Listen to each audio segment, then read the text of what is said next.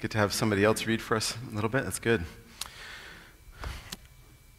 Well, you may not have heard the news. Queen Elizabeth II passed away. Okay, it seems like you might have gotten that news. Yeah, because it was a huge event. People talked about it kind of nonstop for the last couple of weeks. Her funeral apparently was one of the most watched events in human history. That maybe, they say, it was numbered in the billions. There were billions of people that watched this, and if ever I feel any pressure about preaching my sermon, I can think about Justin Welby, who's the Archbishop of Canterbury, who had to do a sermon for like 2 billion people or whatever. So there you go. You guys are very forgiving. I appreciate that. Well, Queen Elizabeth II, people loved her. People liked her in particular. I feel like she was somebody who really tried to do her job well, wanted to do it in the sight of God and to serve God well and to serve people well. I think that she had a great perspective on that. Americans in general, we're just kind of interested in royalty, which is kind of funny. Like, didn't we kind of do a thing to not have to worry about the king anymore, all that stuff. But we're very interested in this. A lot of us are, which is a whole different topic for another time. I think it's really fascinating that we are so interested all the time in what's happening with royalty. But I appreciate that royalty in the UK is a constitutional royalty, a constitutional monarchy, and so it's very different than perhaps even the one that is going to be referenced, that we referenced in our passage today in the book of Samuel, where this whole passage is about wanting a king. Really, it's not just about they wanted a ruler. They wanted to have this ruler to come and to be their king, and they wanted this earthly king who would rule over them. And so if you have a Bible, you can open it up to 1 Samuel chapter 8. That's where we're going to be. And in the months of September and October, we are reading through a big swath of Scripture. And so we're going to be talking about a different book of Scripture each time. And it goes from all the way from when the people of God first entered into the Promised Land to the establishment of the kingdom, then on until actually because of the people's turning away from God, then their eventual being sent into exile outside. So you can read along with us in the Immerse book or in your own Bible or just listen online. That's all of those are fine.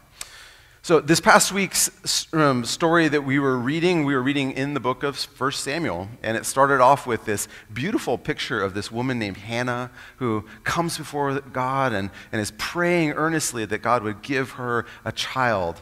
And she does have that child, and that child ends up being this man named Samuel, who ends up being a big part of this whole section, and he's an important part of the establishment of the monarchy. That is, by the way, why it's called kingdoms. It's all about these kingdoms that are getting set up.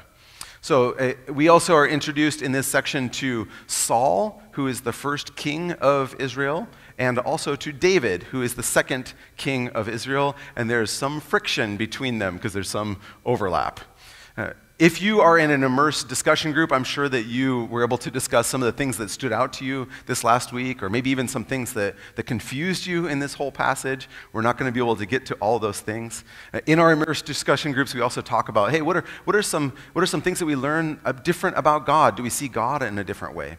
Or is there something that pushes us to want to act or live in a different way as well? Well, there are tons of things that we could talk about. We can't discuss all of them when we do 20 chapters or whatever, but we had to stop and look at this one passage in particular. It's a key passage for this whole section because this is a significant transition in Israel's history.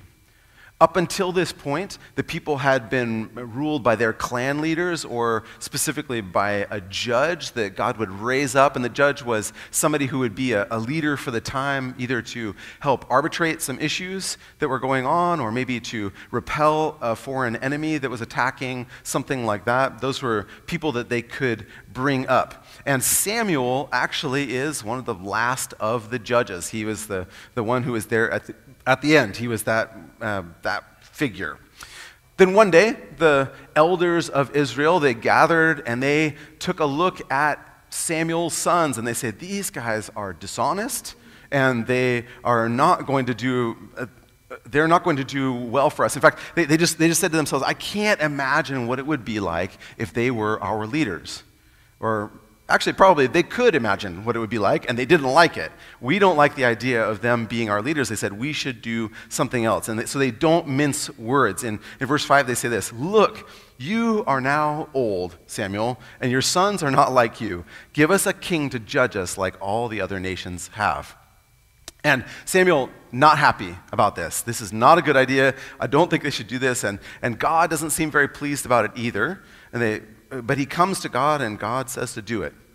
Well, there are three big questions that come up for me as I read through this passage, as the people are looking for a king, seemingly a king to replace God. There are three questions. The first one is, what is wrong with their demand? Where is this going to lead? And then, what is God going to do? So first, what was wrong with their demand? Well, this was really the first thing that came to mind for me, because I read through the book of Judges, and it wasn't pretty the way that things were going there. It was very messy. That was the word that we used last week. We said this was super messy way for this to go through this. The book of Judges was a mess. And so, a king feels like an improvement to that in some ways. It feels like, hey, how can this actually be that bad? At least if we have somebody who's helping to take care of that. And then added to that, I will say, the idea of Israel having a king isn't in itself sinful. It's not actually a sinful thing for them to want, because previously in Scripture there had been some places where God had not only hinted at, but had specifically said that Israel was going to have a king. As far back as Abraham and Sarah. Abraham and Sarah are seen as the father and mother of faith. These are the beginning of God's real covenant with his people was with Abraham. And so go ahead and put that first one up. This is in Genesis 17:6. It says this. God says this to Abraham, "I will make you exceedingly fruitful, and I will make you into nations, and kings shall come from you." Then he's speaking of his wife Sarah. He says, "I will bless her, and moreover, I will give you a son by her. I will bless her, and she will become nations. Kings of peoples shall come from her." So then there's another one. In Deuteronomy 17, God gives this teaching. This is at the end near the end of Deuteronomy. "When you enter the land the Lord is giving you, and you have taken possession of it and settled in it, and you say, let us set a king over us like all the nations around us. Be sure to appoint over you a king the Lord your God chooses." So it's not strange to me that God gives instructions about what this king is supposed to be like. And following that, actually, in Deuteronomy, it says there are a bunch of things that are supposed to constrain the king. And the king's supposed to be under God and to really have the welfare of the people in mind. But it isn't about actually having a king in itself that seems like it's the problem. The problem is something else. Israel said that they said that Israel would have a king like the other nations. So what was wrong with their request? Well, their request was based on wrong motives. After Samuel tells the elders, he says, "This is a bad idea, and let me tell you all the things that are going to happen if you have a king like this." And afterwards they go, no, we hear that, we still want a king. And they say, in verse 20, he says, we want to be like the nations around us. And it's interesting because in Deuteronomy 17, they said, we're going to give them a king like the nations around them. But they say, we want to have a king to be like the nations around us. And it sounds kind of subtle at first. So you go, well, is that big of a difference? I'm not sure. And as I was thinking about this, I thought it might be helpful if we see it in a little bit of different context. I imagined, say, a young woman who comes to her parents and says, "Mom, Dad, I would like to go on a trip to Europe like how you let my sisters do." That sounds one way, doesn't it? If she says, "Mom, Dad, I want to go to Europe just like I want to be like my sisters did," it sounds a little bit different. And to me, the part of the difference is the direction of our gaze. In the first one, the gaze is toward the parents and kind of asking for permission. Please, I'm looking to the parents, I want this thing too. Instead, in the second one, it's more like the gaze is toward the other people. I want to be like them. I don't want to stand out. And the gaze has turned away from their parents. And I think that's what's happened for the Israelites. They have turned away. They don't want to stand out from the other nations around them. They want to just be like everybody else. They don't want to be any different than their neighbors. So they have some wrong motives. They're just wanting to be like them. And I think that they're also expecting some kind of wrong outcomes from this as well. They say, we want to be like the nations around us. Our king will judge us and lead us into battle. To judge us and lead us into battle. But God has been their king. God has been the one who has done all those things for it. In fact, just the chapter before, in 1 Samuel 7, there actually is a battle where God goes out before the people, and it says this, it says, they defeated their enemies with the Lord's help. And Samuel, he takes a stone and he sets it up between Mizpah and Shen, and he named it Ebenezer, saying, thus far the Lord has helped us. We sing a song that has all that. Here I raise my Ebenezer, hither by thy help I've come. Thus far the Lord has helped us. They actually built a monument and said, God has helped us up till here. I want to prove that to myself and to other people who come afterwards. And just one chapter later, the people go, yeah, that's not really good enough. So the people are expecting, and even the whole words about lead us into battle, that must have hurt a little bit. God's like, yeah, that's kind of what I've been doing for you the whole time since you entered the promised land, right? It says in the book of Joshua, and Joshua captured all these kings in their land at one time because Yahweh, God of Israel, fought for Israel. So Israel wanted a king who would judge them, despite the fact that Yahweh was their judge. And Israel wanted a king who would fight for them, despite the fact that God had been all along fighting for them. So I think it's kind of natural that God says, this rejection, them desiring this thing is actually a rejection of me. They're turning on me.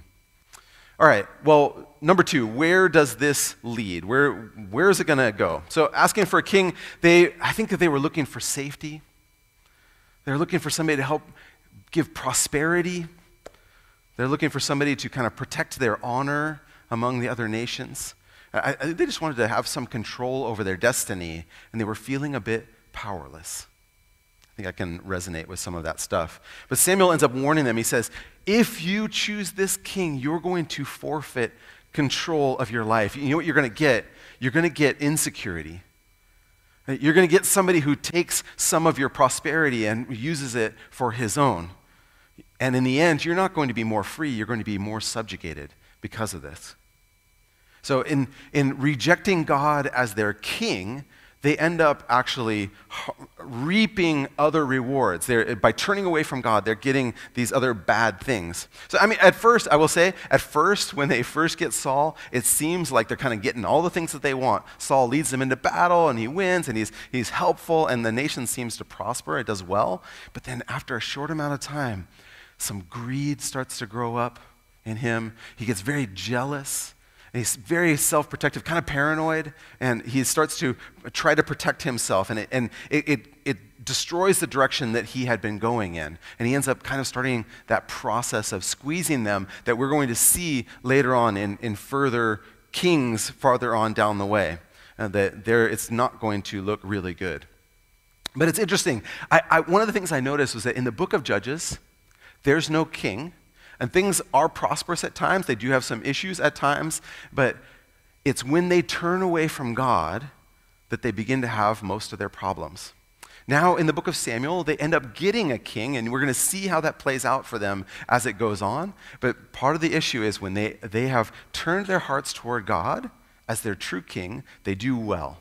But when they turn away from God as their king, that even though they have a human king, things fall apart. So the danger really is ultimately in rejecting God's leadership and not specifically who is the human who's leading things, but that God is supposed to be the king of our life. You might be thinking, hey, good news, I don't do that. Because look, I'm at church, so I don't reject God as king. I want God. That's great.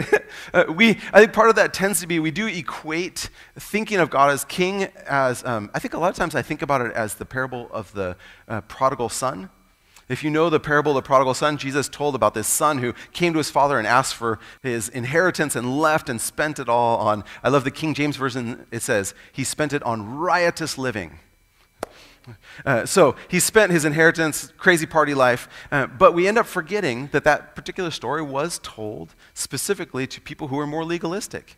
And the main point of the story was actually about the older son who won't come in and be with the father. The older son also has a broken relationship with the father.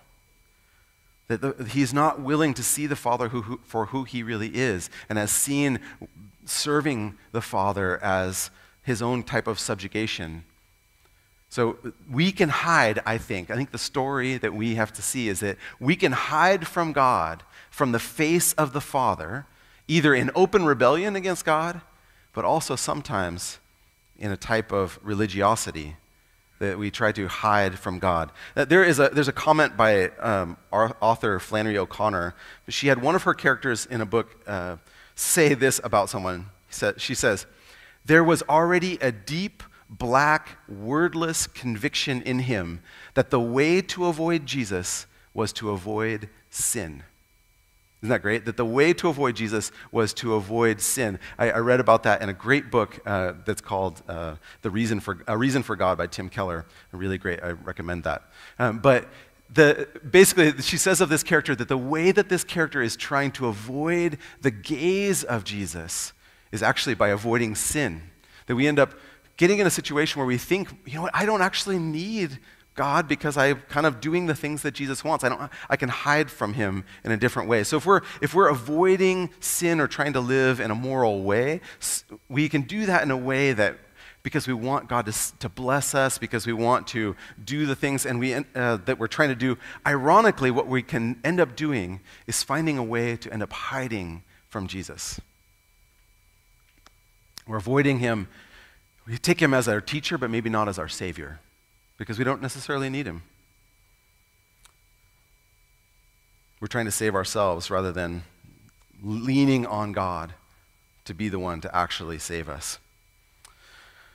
So when we first read this passage in Samuel, I think we kind of either try to excuse the Israelites, like, hey, you know what, it's fine for them to choose this thing, or maybe we kind of blame them, like, come on, I just read, it was easy, you guys can do this. But I think what God wants for us, he wants us, oftentimes when we come to Scripture, he wants Scripture to be a mirror for us. Not just a blame game, not just to kind of laugh at them or even just to celebrate something, but to have it be a mirror for us. And that we have to realize is that we also walk in the presence of God. If we're Christians, we have the Spirit of God in us, and yet still sometimes we clamor for another king. God, I want a different king. We know, or we can see that there is something vying for our attention, for our gaze, when we say, I surrender all, Lord, just not that one thing, right? That I surrender most doesn't have quite the same ring, right? But if I'm being truthful, a lot of times when I come to God, that's kind of what my heart is singing. I surrender most, right? But we can say, God, if you're not welcome in this relationship, God, you can change everything, just don't touch this relationship. Then God isn't the king of that thing. If God isn't welcome into shaping how we perceive ourselves, God isn't in that. If God isn't able to shape how we think about our drinking, or about our rationale maybe for why we moved in together, if God is maybe not able to shape my rationale for why I want to move out, if I try to excuse my bursts of anger or the things that I spend my money on, my bits of greed or the ambition that's in me, or if I'm willing to use other people to achieve my goals, if God isn't the king over all of those things, then he's actually not the king. That thing is. That thing is the real royalty in our lives. And we're letting it overrule God. God has a certain rule, and this thing gets to say, no, God, not in this area. I'm going to come in and I get to be in charge here. But God will be king. God is king over all. He will be king. So what is God going to do about this? Third question, what is God going to do? And I think it's kind of surprising, a little bit improbable even. God actually grants a request. When I think about this situation where the people come to God and they're like, hey, we want another king who would be like you, but kind of not as much in our business. And you can picture God's going, yeah, no. Actually, no, you don't get that. But God goes, okay, yes. He tells Samuel, yes, grant them a request, give it to them, and give them what they want. I know what this means for them. They don't even totally realize, but it's not going to really work out for them. But God gives them what they want. And as I thought about this, I thought, you know what? That has happened in my life. Sometimes God has given me what I wanted, or the thing that I prayed for. And sometimes God lets us face the consequences of those things. I don't know if you've ever had that experience of things that you have had happen. Maybe you wanted it. You prayed for it, and God goes, okay, let's see how that works out for you. It's not always wonderful. And it's interesting thinking about that. I thought, boy, there's probably some moments where God doesn't answer my prayer with a yes, where God actually tells me no, that it actually could be a mercy for me. There's so many things that I have prayed for. It's easier to see it now. The things that I prayed for in my 20s, I'm so glad God did not answer certain prayers for me, right? Whatever that may be. But I think it's interesting for us to be able to just take a step back for a moment and say, maybe sometimes we can find a mercy in an unanswered prayer.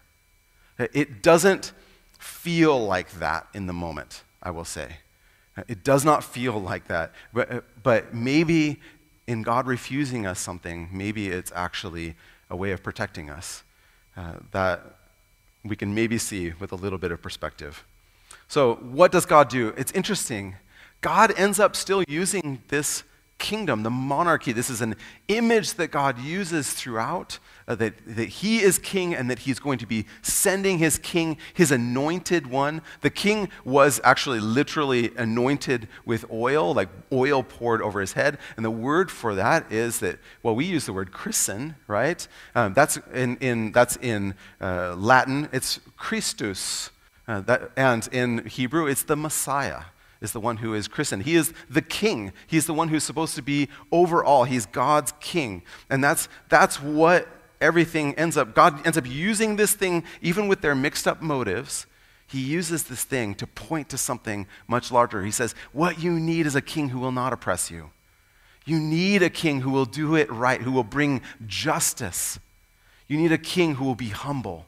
And the kings that you're going to have, they're going to get corrupted by their power, but not this king. God planned that he would send that. And Jesus is the king that the people needed, but not really what the one they were clamoring for at the time. He didn't take from people, he ends up giving them gifts. He doesn't oppress them, he actually serves them. He does bring victory, not with bloodshed, but he conquers people's hearts and brings peace in their lives. He didn't come to serve, but to serve, and he did so by dying on a cross for us. Jesus is not like the other kings of nations. His reign was righteous. It still is, and if we trust in him, we can enter into his eternal kingdom. This is the kind of king that we have. When he talked about what leadership looks like, this is what Jesus said. Go ahead and put that verse up from Matthew. Did I not put that one in there? Matthew 20 says this. Oh, thank you. Jesus called them together and said, you know that the rulers of the Gentiles lord it over them, and their high officials exercise authority over them. Not so with you. Instead, whoever wants to become great among you must be your servant, and whoever wants to be first must be your slave. Just as the Son of Man himself did not come to be served, but to serve and to give his life as a ransom for many. There's no earthly king who's ever going to say this. That if you want to be first, you need to be last. And not only did he say that other people should do it, he did it himself. That he is first because he's the one who is willing to serve and give his life as a ransom for many. It's interesting that sometimes we can think that if God If God sent a perfect person who has justice in the world, who is going to be a good king, who would take care of all of us, that we would all be really excited about that kind of leader. But the truth is that that kind of leader came into the world and the people rejected him. They sent him to be crucified. They spat on him and hurled insults on him. Our hearts don't actually naturally yearn for that because we want to hide, I think. There's a posture, though, of vulnerability toward God to say, I surrender all. I want you to be the king over my whole life. I want you to be the one that will lead me. So the question for us that we can leave with is Christ the king over your life? We want him to lead us in theory, but boy, there's always some stuff that kind of resists God. So we can open ourselves up in some new way, maybe this week to even just say, I'm going to let God decide this thing. Maybe it's a small thing. Make it a small thing. God, I'm going to invite you in. I would like to pray to you regularly. Maybe there's something much bigger where you can say, I need you to be in charge of this thing. Make God your king and decide to surrender all. Well, I hope that you will stick with us through this whole series as we go through Kingdoms. If you want to read with us, like I said, you can read along in your own Bible. You can listen on the app. You can do however you want. If you want to find the readings, they are on the church website. There's a place you can click through for that. But before we get to that, let's pray. Lord, we want to take a moment to try in some way to say we want to surrender to you. Maybe even, God, accept this. We want to surrender to you. We want to give ourselves to you. You are the good king that we need. And we pray, Lord, that you will extend your reign over every part of our lives. No matter whether we are just starting our walk with you, or maybe we've been with you for a long time, we want you to be the king and to press out into new areas in our lives so that we may serve you with joy, because we know that joy is found in your life and in the life that you give and in the experience of keeping your gaze on us. It's a little scary, but it is good. So we're glad to be your subjects and your people, Lord. Amen.